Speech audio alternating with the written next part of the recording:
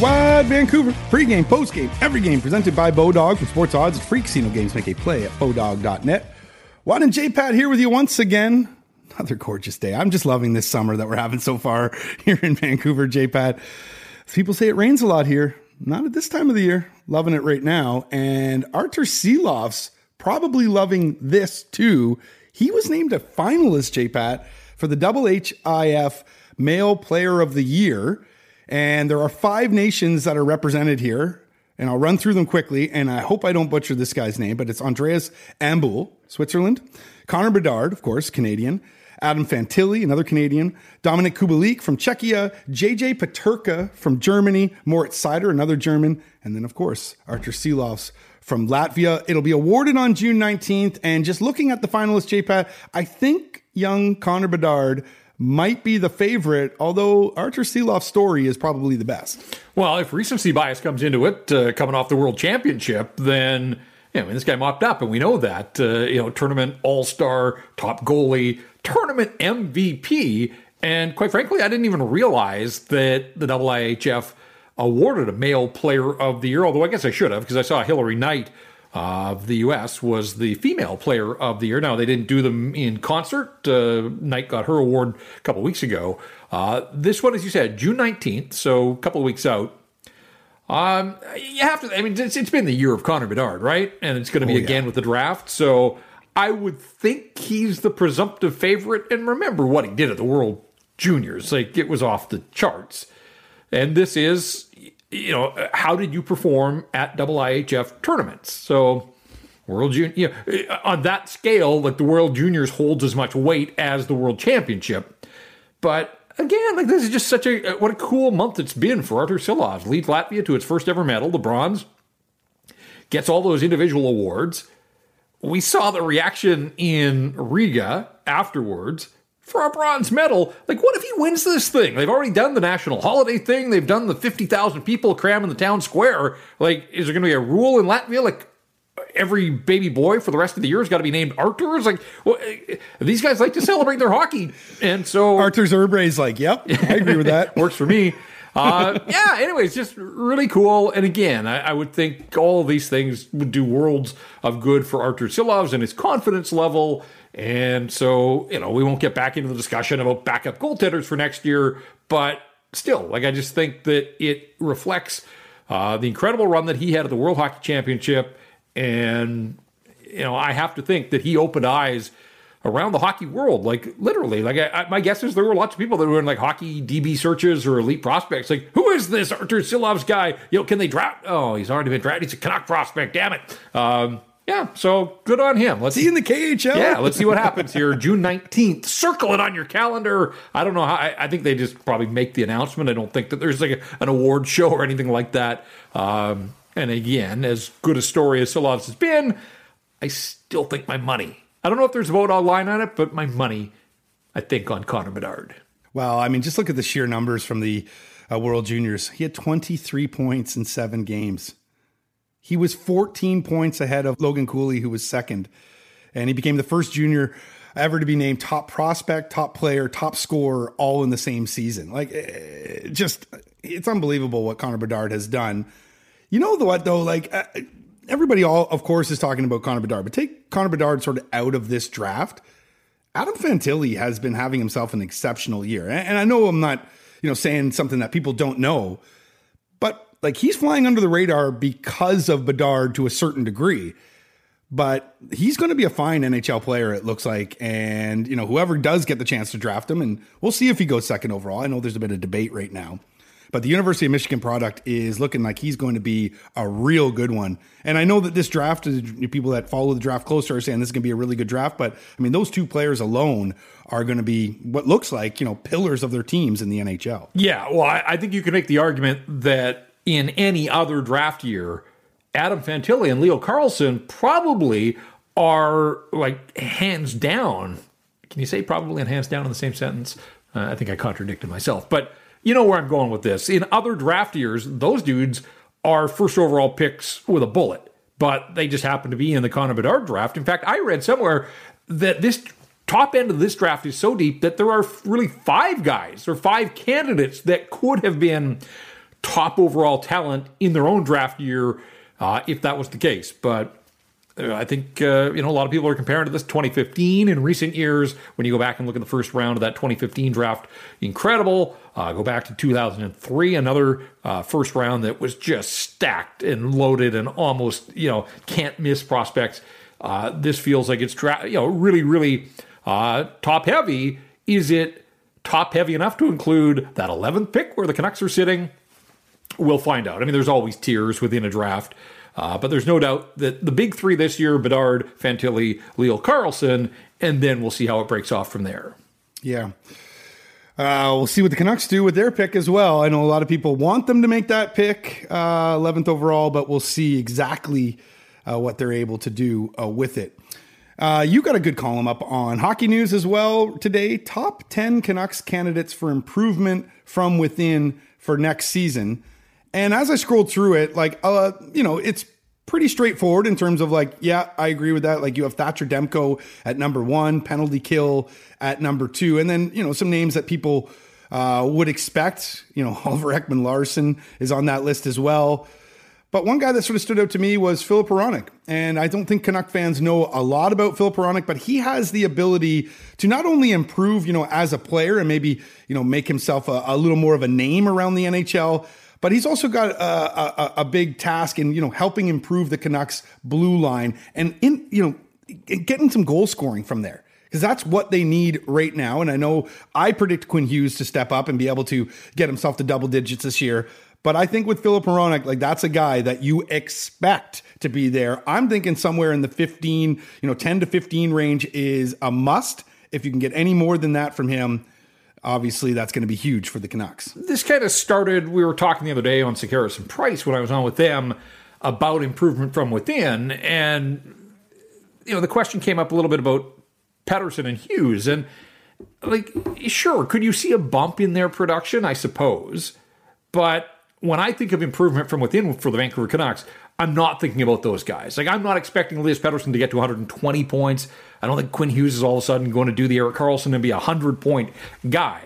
I need those two to replicate what they did for the Vancouver Canucks this past season. So stay where they are, give or take a few points. But then it's a question of, can the players around them get better? And so that was sort of the object of the exercise. That's where I was coming from. Because Patrick Allvin himself said it at his year-end press conference. They know that, we all know their hands are tied, that even if they clear up some cap space, they're not going to have a ton. And, I'm not sure that there's this massive appetite in the market for them to go racing into unrestricted free agency with whatever money they have. So, I just thought, okay, every team has to believe that they've got guys that are going to take strides year over year. And for me, it starts with Thatcher Demko. If they get Bubble Demko or anything close to Bubble Demko or the guy even that, came off the injury and prop them back up, if he can do that for a full season, this team can and will be better. It will. If you get that kind of goaltending. Now, I think we've spent a lot of time talking about who's going to be the backup. I think the other part of the equation is, what have the Canucks learned from what's gone on here? We've looked at Jake Ottinger as, one of those 60-plus game guys that kind of faded a little bit in the playoffs. What's the optimal number for Thatcher Demko if he's healthy? Is it 50 games? Is it 55? I certainly don't think you want to creep over that number. If you're going up over 55 for Demko, you saw what happened when Bruce Boudreau took over and they just played him into dust and he got hurt. So that's not good. But if you're playing him 50 to 55, then that leaves quite a few games for the backup. So, there are moving parts around the goaltending. But if you get Thatcher Demko back at that level, that is improvement. He won 14 games last year. Say what you will about the way that he played down the stretch. His body of work, the start of the season and then the injury, he won 14 games for the Canucks. So that leaves lots of room for improvement from within for him. Penalty kill, every post-game pod, it became a punchline. It can't be worse. So I think by default, it's a candidate to be better, and it goes hand in hand with Demko. A few more saves on the penalty kill. I do think the penalty kill will be better. I don't know how much, but I think the penalty kill will be better. Can't be much worse. Well, no, statistically, I guess percentage points it could be, but unless they expand If you're 32nd, and remember, it was 31st the year before. So this is a 2-year run where it has been just dreadful.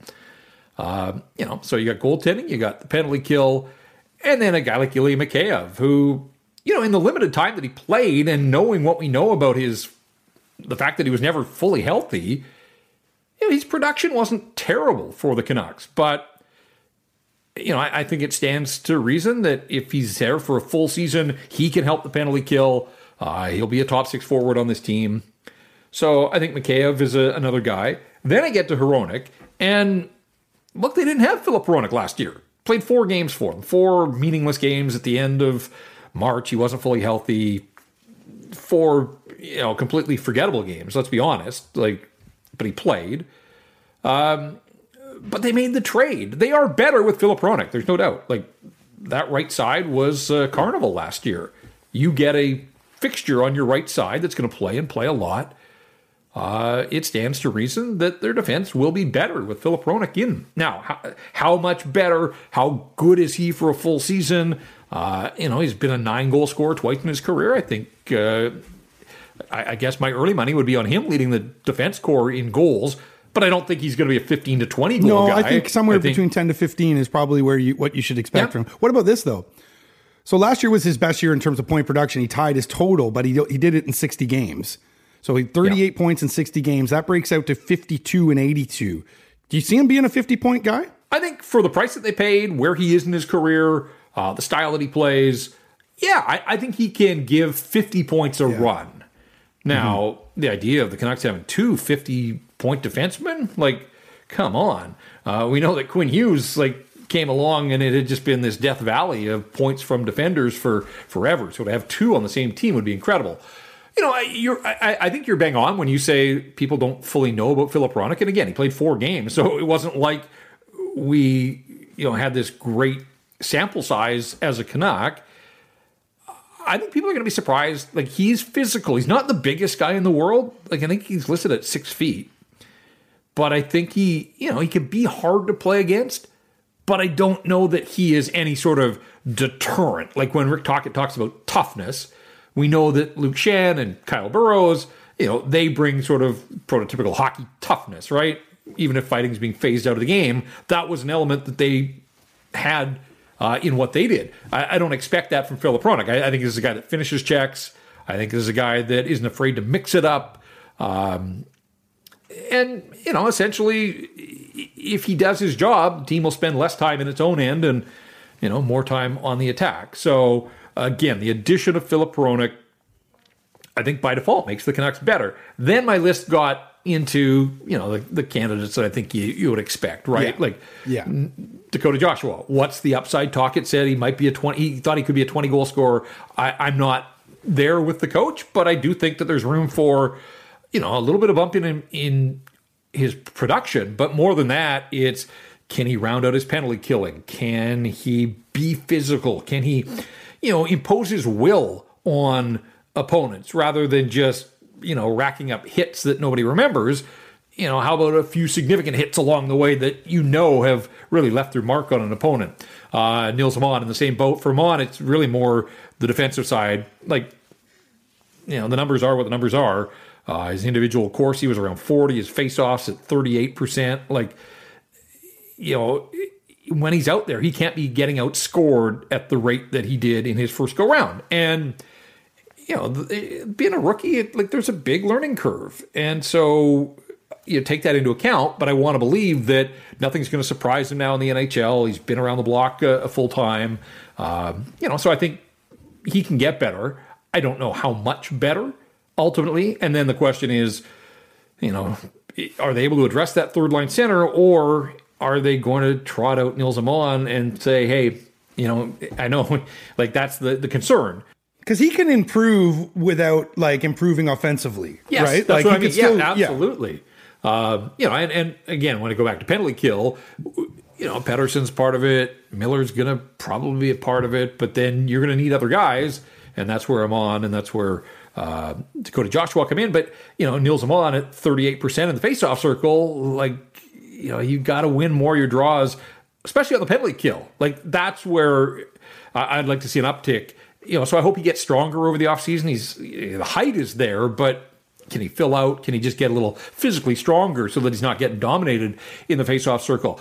I may be in the minority here, but I included OEL on the list.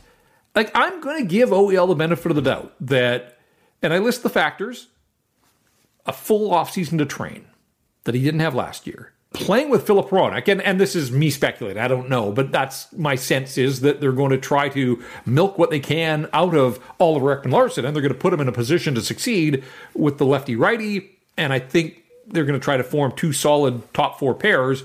I think that... You would hope so. He hasn't had a partner like that in his time with the Canucks.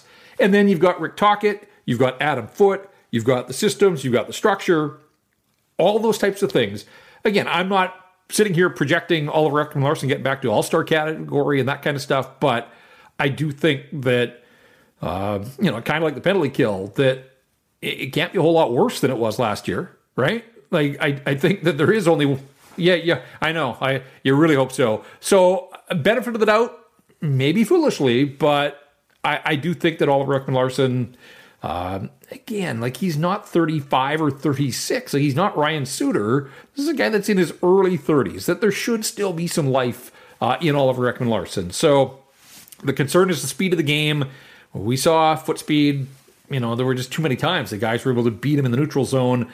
I don't know if he can, at this stage of his career, up his foot speed, but I do think that it stands to reason that he can be better than he was last year. And if he's better than he was last year, then that is why I included him in improvement from within, and then you get to guys like Podkolzin and Höglander. I don't know ultimately what role they play, but they didn't play much of a role at the NHL level for the Canucks last year. So again, if you could squeeze a little bit of juice out of either of them or both, hopefully, then those are guys that can give you more than they did last year.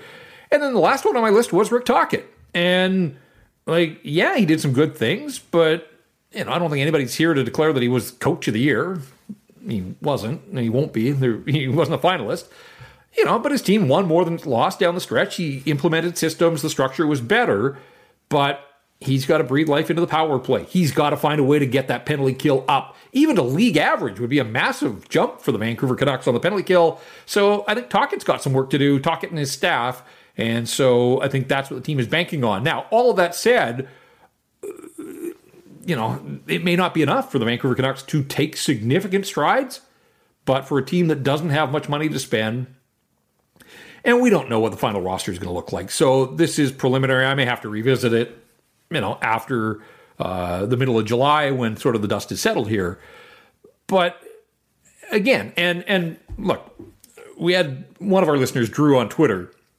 When I posted the column, Drew said, I commented the other day about using what they have and not signing free agents, and it gets poo-pooed during the pod. Then you go write an article about internal candidates for improvement, and then he says, it's all good, still love you guys, haha. So thank you to Drew for the support.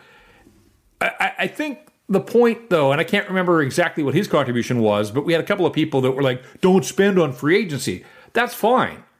But ultimately, the name of the game is about bettering your team. It's about getting better. And so, just running back the same group seems like a flawed strategy, but again, their hands are tied financially. And so if that is the way that they go about it this year, take their lumps and bring back most of the same roster, then these are the players and the areas that I do think can get better for the Vancouver Canucks. Yeah, like if you are able to shed a Garland or a Besser or whoever, maybe some cap space does open up. But even if it doesn't, they're still going to have to nibble around some sort of edges.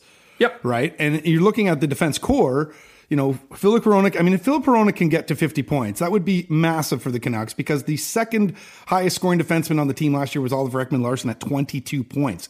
There was a 54-point gap between him and Quinn Hughes. But ultimately, points from a defenseman are gravy. As much as I sit here and want them to score more goals, the job of a defenseman, first and foremost, is to defend. Sure. And we know that the Canucks were just way too permissive in terms of goals against. So for me, it's more about tend to your own end, spend less time in your own end, and then you hope that the chips would fall that would allow a guy like Hronek to pad his point totals. But sure. Okay, so let's say second pairing is OEL and Hronek.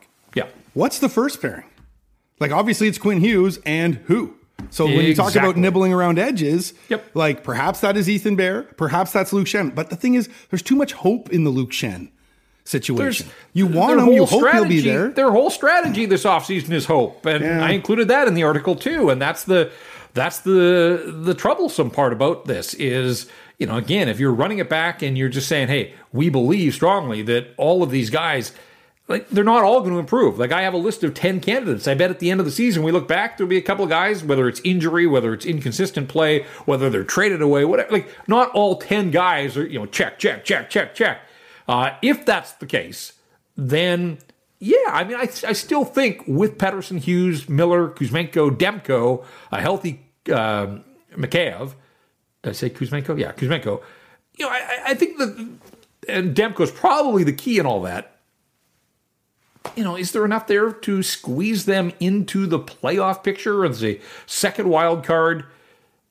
Yeah, if, and there you go again, capital letters, bold, underline. You know, if all those guys do what you expect of them to do, then yeah, I think there is reason to believe that, like, ultimately, just on the simplest level, the Vancouver Canucks needed 6 more wins over 82 games, 12 more points.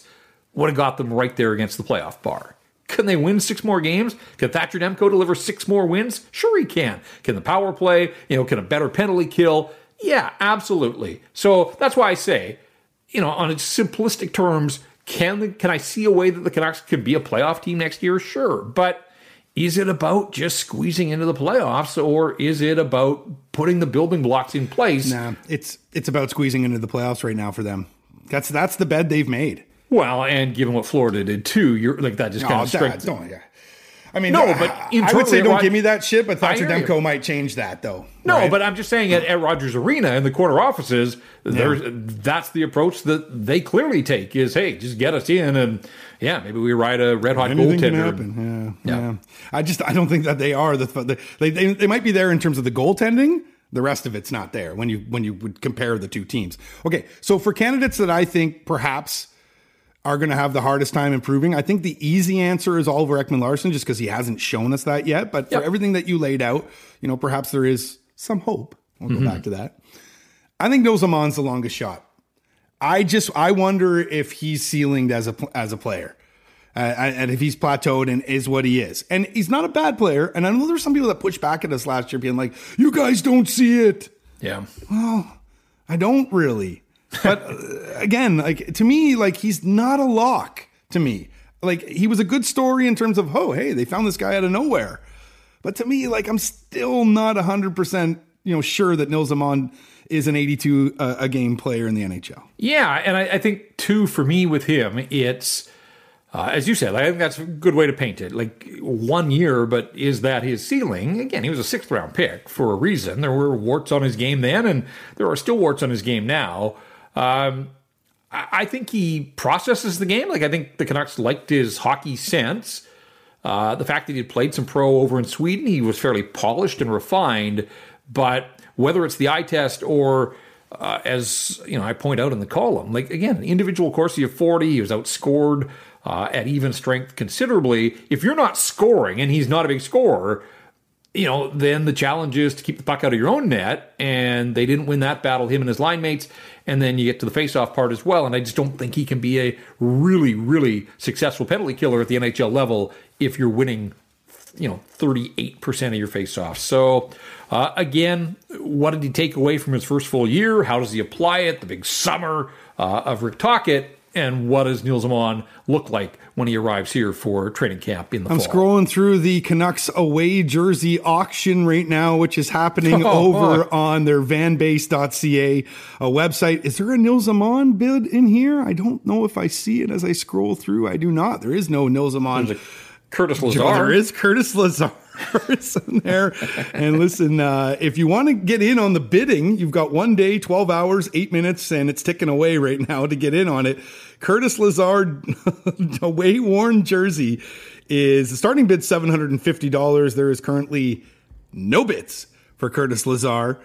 Of course, the most popular ones are Elias Pettersson, Quinn Hughes, JT Miller, There's even some bids for Spencer Martin, 3 bids at $900 for a Spencer Martin jersey.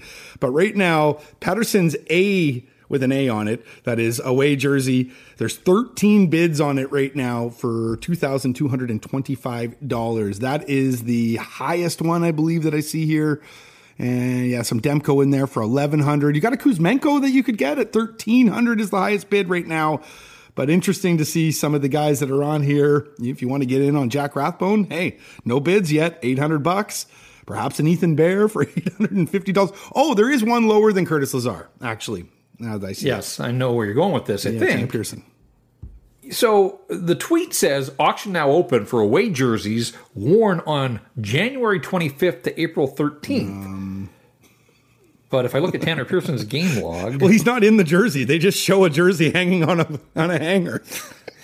Well, it wasn't game worn between January and April. I can tell you. I mean, maybe it was in the locker room or something, but not out on the ice. So, anyways, yes, there is a Tanner Pearson among others, but Elias Pettersson with the A on his jersey, the clubhouse leader right now. No surprise. Quinn Hughes not that far behind, although there's a gap there. But unbelievable what people will spend on game worn. I mean, the collectors are out there. They know the value, I suppose, and anyway, significant investment. People up over $2,200 right now for an EP40 game-worn road jersey with the A stitched on it.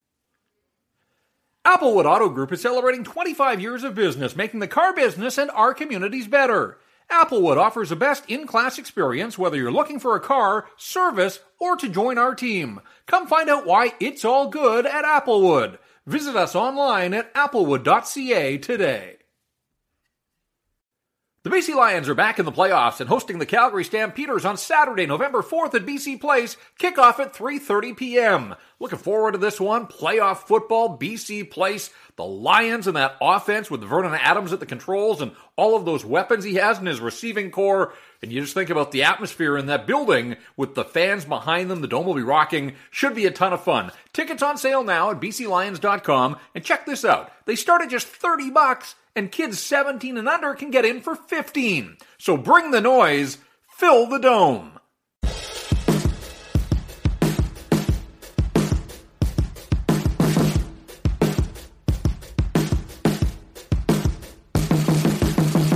Today is Wednesday, June 7th, as we record this JPad. That means you, the listener, only have 2 more days to get into our Best Buy contest. Here's what you got to do.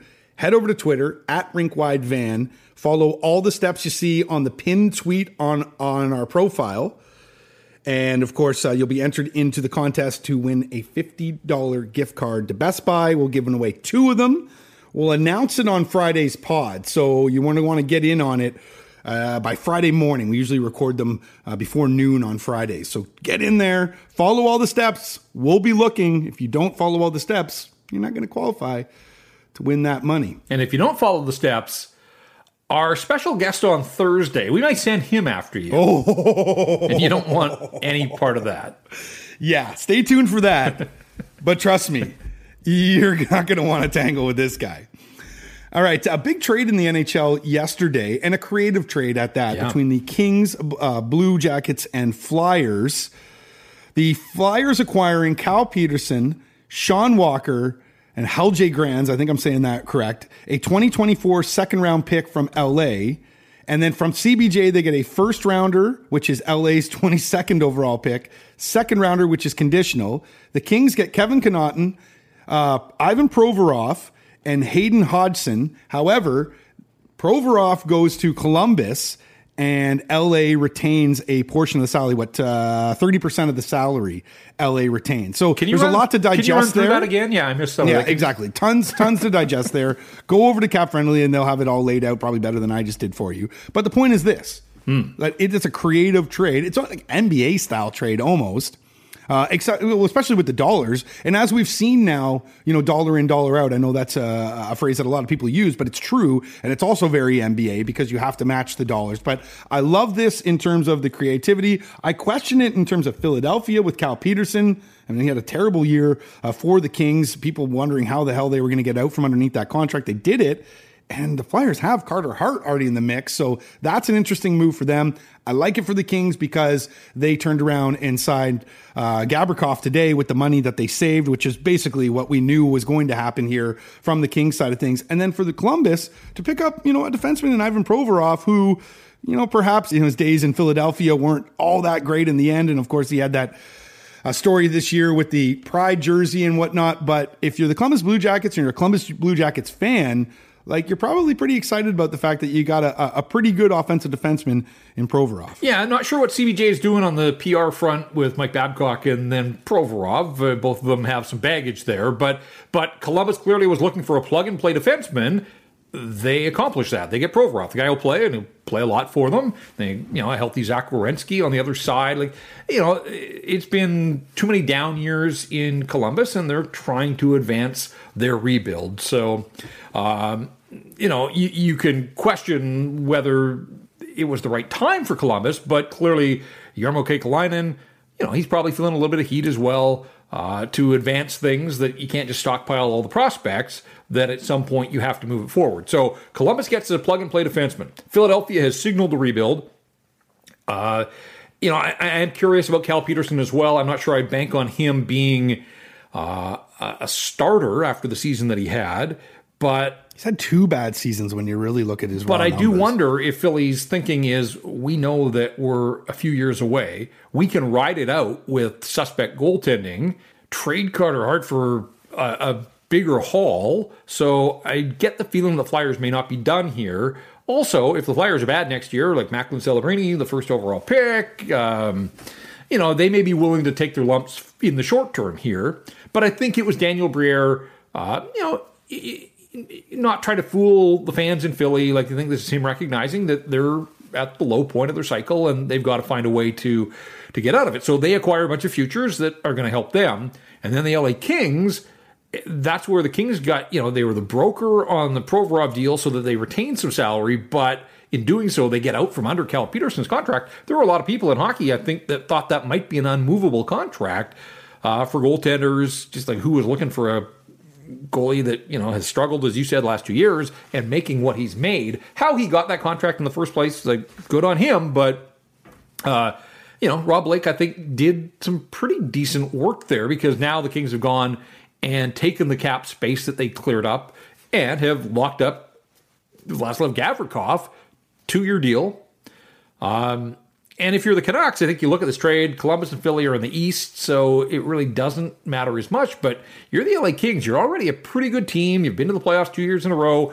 Haven't been able to get past the Edmonton Oilers, but, you've played them hard. I think the Kings are going to continue to improve here. Gavrikov was a nice fit. And so what else are they going to do with the cap savings that they got from getting out? Now, again, it cost them a prospect, and Sean Walker's he'd been injured most of last year. I'm not sure that he fit in their plans necessarily, but I like the fact that you found 3 motivated GMs, all sort of had different needs, but they were able to come together, put their heads together, and that's what it takes in this flat cap economy, is getting creative. And the fact that they were able to do it without using Arizona as a broker, maybe that was the most surprising thing. Usually, the Bank of Arizona. Yeah, well, usually when these deals go down, the Coyotes somehow have their fingers all over it. But whatever the case, I think that there is a lesson here for the Vancouver Canucks that, the Peterson deal, while it's not a good contract, it proved that it wasn't unmovable if you're motivated, and the Canucks should be motivated. So, clock is ticking. We said there's a couple days left to get in on the Best Buy deal. We're 3 weeks away from the first round of the draft now. And it just was encouraging to me that 3 GMs came together while the Stanley Cup final was going on and played Let's Make a Deal. And so that gives me hope that Patrick Allvin can find some trading partners here to try to make something happen. We know the Canucks are up against it, but this is where creativity, a willingness to eat some money ultimately, and that may be their way out of cap jail in the short term here. The downside, I guess, is that 3 teams just checked off things on their to-do list. So does that take those 3 teams out of the equation as trading partners for the Vancouver Canucks? But the Daniel Briere one is interesting to me because we spent a little bit of time last week talking about potential trading partners. I still look at Nashville as the draft host, and they've got their needs. But Briere is a new GM wanting to signal to his fan base that, he's got both hands on the wheel here. I think he was motivated to make something happen. So look to Calgary, new GM there. Kyle Dubas takes over in Pittsburgh. Barry Trotz now the man at the helm of Nashville. I just think that these guys that take over the job, they want to put their stamp on things, and this is the time of the year. So, good on. It sounded like Briere was sort of the driving force, that he was the one that got the balls rolling with all of this, but, you got to suss out dance partners and, as you said, make it all work out on the financial side as well. Whatever the case, I always say it, nothing better for hockey fans, even outside of those three markets, because here we are on a Canuck podcast talking about nothing gets people talking like trades. You know that meme of Jim Benning at the draft floor with his eyes looking at his phone or whatever his eyes look like? Yep. Yeah, I bet you his head would pop off if he saw this trade. He would trying to wrap his head around it. The good thing, the Canucks don't have Jim Benning running this anymore, but can Patrick Allvin be creative, like you're seeing from Daniel Briere? Again, aggressive move for a first-time GM. And at least they've picked up some draft capital now, as I mentioned, with picking up that Kings first round pick. They got 3 picks now in the second round. No, it's 2 picks now in the second round because they lost their third one.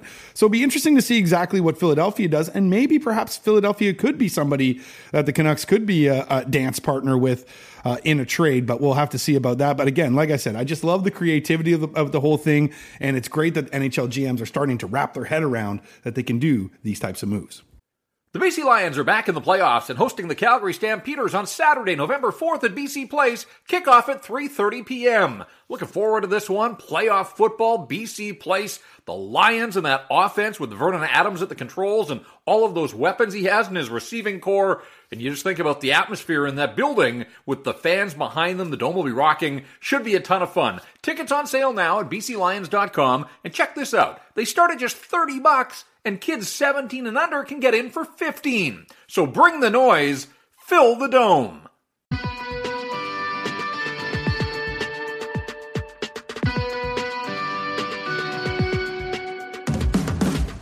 Rink Wide Vancouver is presented by Bodog, the place to go to make a play on free casino games and sports odds. Let's get into some playoff talk, Stanley Cup final talk, as always, presented by Jason Hominick at Jason.Mortgage. Yeah, and we always say, if you're in the market for a home or if your mortgage is up for renewal, well, what about if you've had a mortgage for a while and you're starting to wonder, is this the best thing going? I wonder if I've got the right product for me. Jason Hominick always says he will take anybody's phone call. He's happy to give you the advice that you're looking for here. So even if you're not in the housing game right now, but you're hearing all this talk about mortgage rates and, the variability and fixed terms and all the questions that people have, maybe you don't have the right product for you. Jason Hominick will be the guy to tell you, and he will do it with a phone call. So, again, among the many things that Jason Hominick does for those in the housing game, he is happy to answer questions that you have about the product that you have as well. So we always say it starts with a phone call. Check him out online, Jason.Mortgage, the easy-to-remember website. All the contact info is there. Reach out. He's waiting for your call. Game 3 of the Stanley Cup Final goes down tomorrow night as the series shifts over to the Sunshine State in Florida. VGK, of course, leading the series 2-0. Just looking at Bodog odds now for Game 3. Florida's a slight favorite. It's almost a pick 'em, though, J-Pat, at -120. VGK at even money right now. I'm a betting man. I don't know how much I like Florida right now. I just, the way that Vegas has played throughout this series, the way they've dominated, I don't know. I'm wondering if Florida, can sort of flip this series on its ear and perhaps maybe even send it back to Sin City tied up. But I am a betting man. I don't think I would go there. I see Florida perhaps taking one of two, but I don't think it's going to be Game 3. I think Vegas is going to go up 3-buzz in this series with a win tomorrow night. And if you recall, last week I said I've got Vegas in 5. I think if Florida is going to get this thing back to Sin City, they have to win one of these two at home. I think it has to be Game 3. If they're down 3-buzz, at that point the incentive is out the window. Gary's got the guys with the gloves polishing up the Stanley Cup for presentation in game number 4. At some point, I think the Florida Panthers, obviously want to deliver a victory for their fans in the Stanley Cup Final. They got swept way back in 1996. They don't want to think about that again.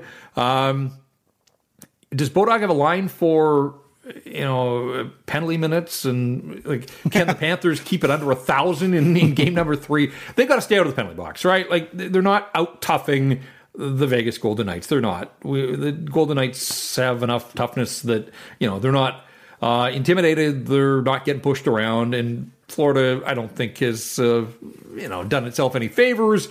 Matthew Tkachuk is just way too valuable. He's got to be on the ice. He can't be taking misconducts. And, we could discuss whether the refs were a little too liberal in tossing 10s around. That's the game's out of reach at that point. Matthew Tkachuk has to rise up and have a signature game like he has had many times through the season and through these playoffs. He means that much. Bob is back in goal. Paul Maurice has already said that. Maurice is a veteran coach. He's been around the block a few times. He's got to rein his guys in and find that fine line about being aggressive but not being stupid and taking penalties. And again, the top guys in the Florida Panthers, more valuable to their team out on the ice rather than sitting in the penalty box trying to send some sort of message. So I'm not ready to write Florida off. I mean, at your own peril, have we not learned anything from the first 3 rounds? They were down to Boston and they came back and won that one.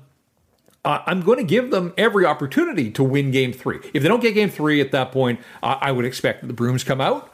But yeah, I mean, how does Bob respond? How does a Matthew Tkachuk, apply his emotion properly to Game 3, the extra day of rest? Like, if you're one that believes in momentum, does that hurt? I'm sure Vegas would like to get right back at it and keep this thing going. So there's an extra day between games here.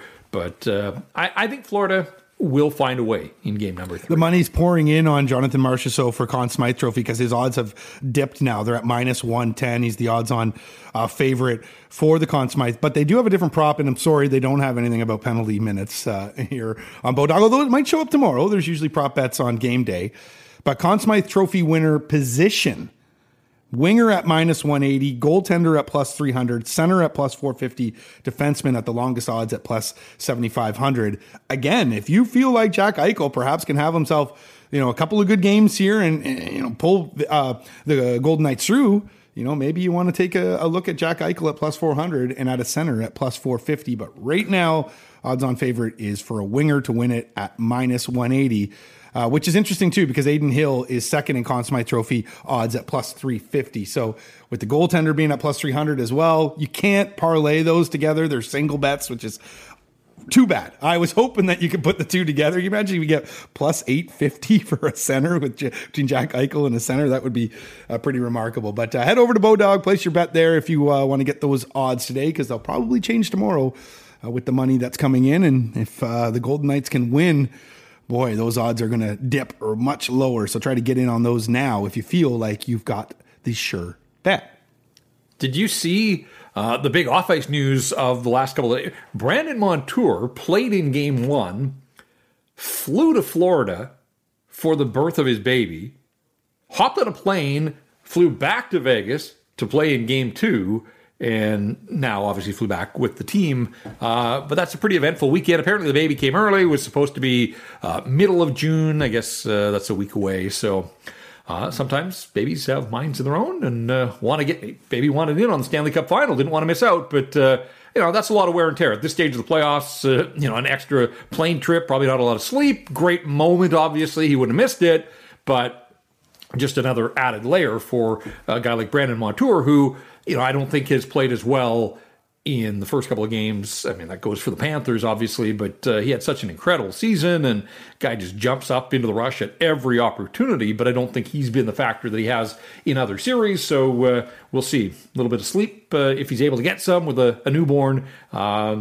But just another chapter for the Brandon Montour story. Years from now, when he thinks back, he'll have some stories to tell about, a wild first weekend of his Stanley Cup final. I hope people aren't down on him for that. I mean, life events like that are just remarkable. Oh. You have to be there. Like whatever you're doing, outside of your home life, that just all stops. It doesn't matter. The utmost importance is being there with his wife or girlfriend. So, yeah, I mean, they're on the ropes. I don't think it's because Montour went and, made that trip there. But let's see if Florida can rebound.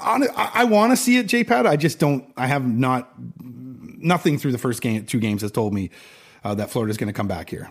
Well, I think in the first game it was 2-2 into the third period, so it wasn't like they got run out of the rink. They weren't great in the third period, but the other night, yeah, that one got away from them. That happens, but I think you just at this time of the year and at this level, you got to park that. It's a loss, right? 10-0 or 1-0 in overtime. It's just one loss. They weren't very good, and they kind of lost their mind. I just think they got to focus a little bit better, discipline, stick to hockey. You're not sending messages. Oh, they're not accepting. They're flushing those messages anyway. So, they don't even care. Right. So change your strategy and get back at it. And but yeah, I mean, I think this is when Florida's maybe at its most dangerous. Is when the hockey world sort of eases up and they're done. Hey, I've been doubting them the entire playoffs. So prove me wrong. Yeah. Prove me wrong. By the way, tomorrow, you teased it, but we got a very special guest. We're stepping out of our comfort zone a little bit, perhaps into an octagon. Little tease there. It's been another edition of the Rink Wide Vancouver podcast presented by Bodog for Jeff Patterson. I'm Andrew Wadden. Remember, Rink Wide. It's the show that always scores.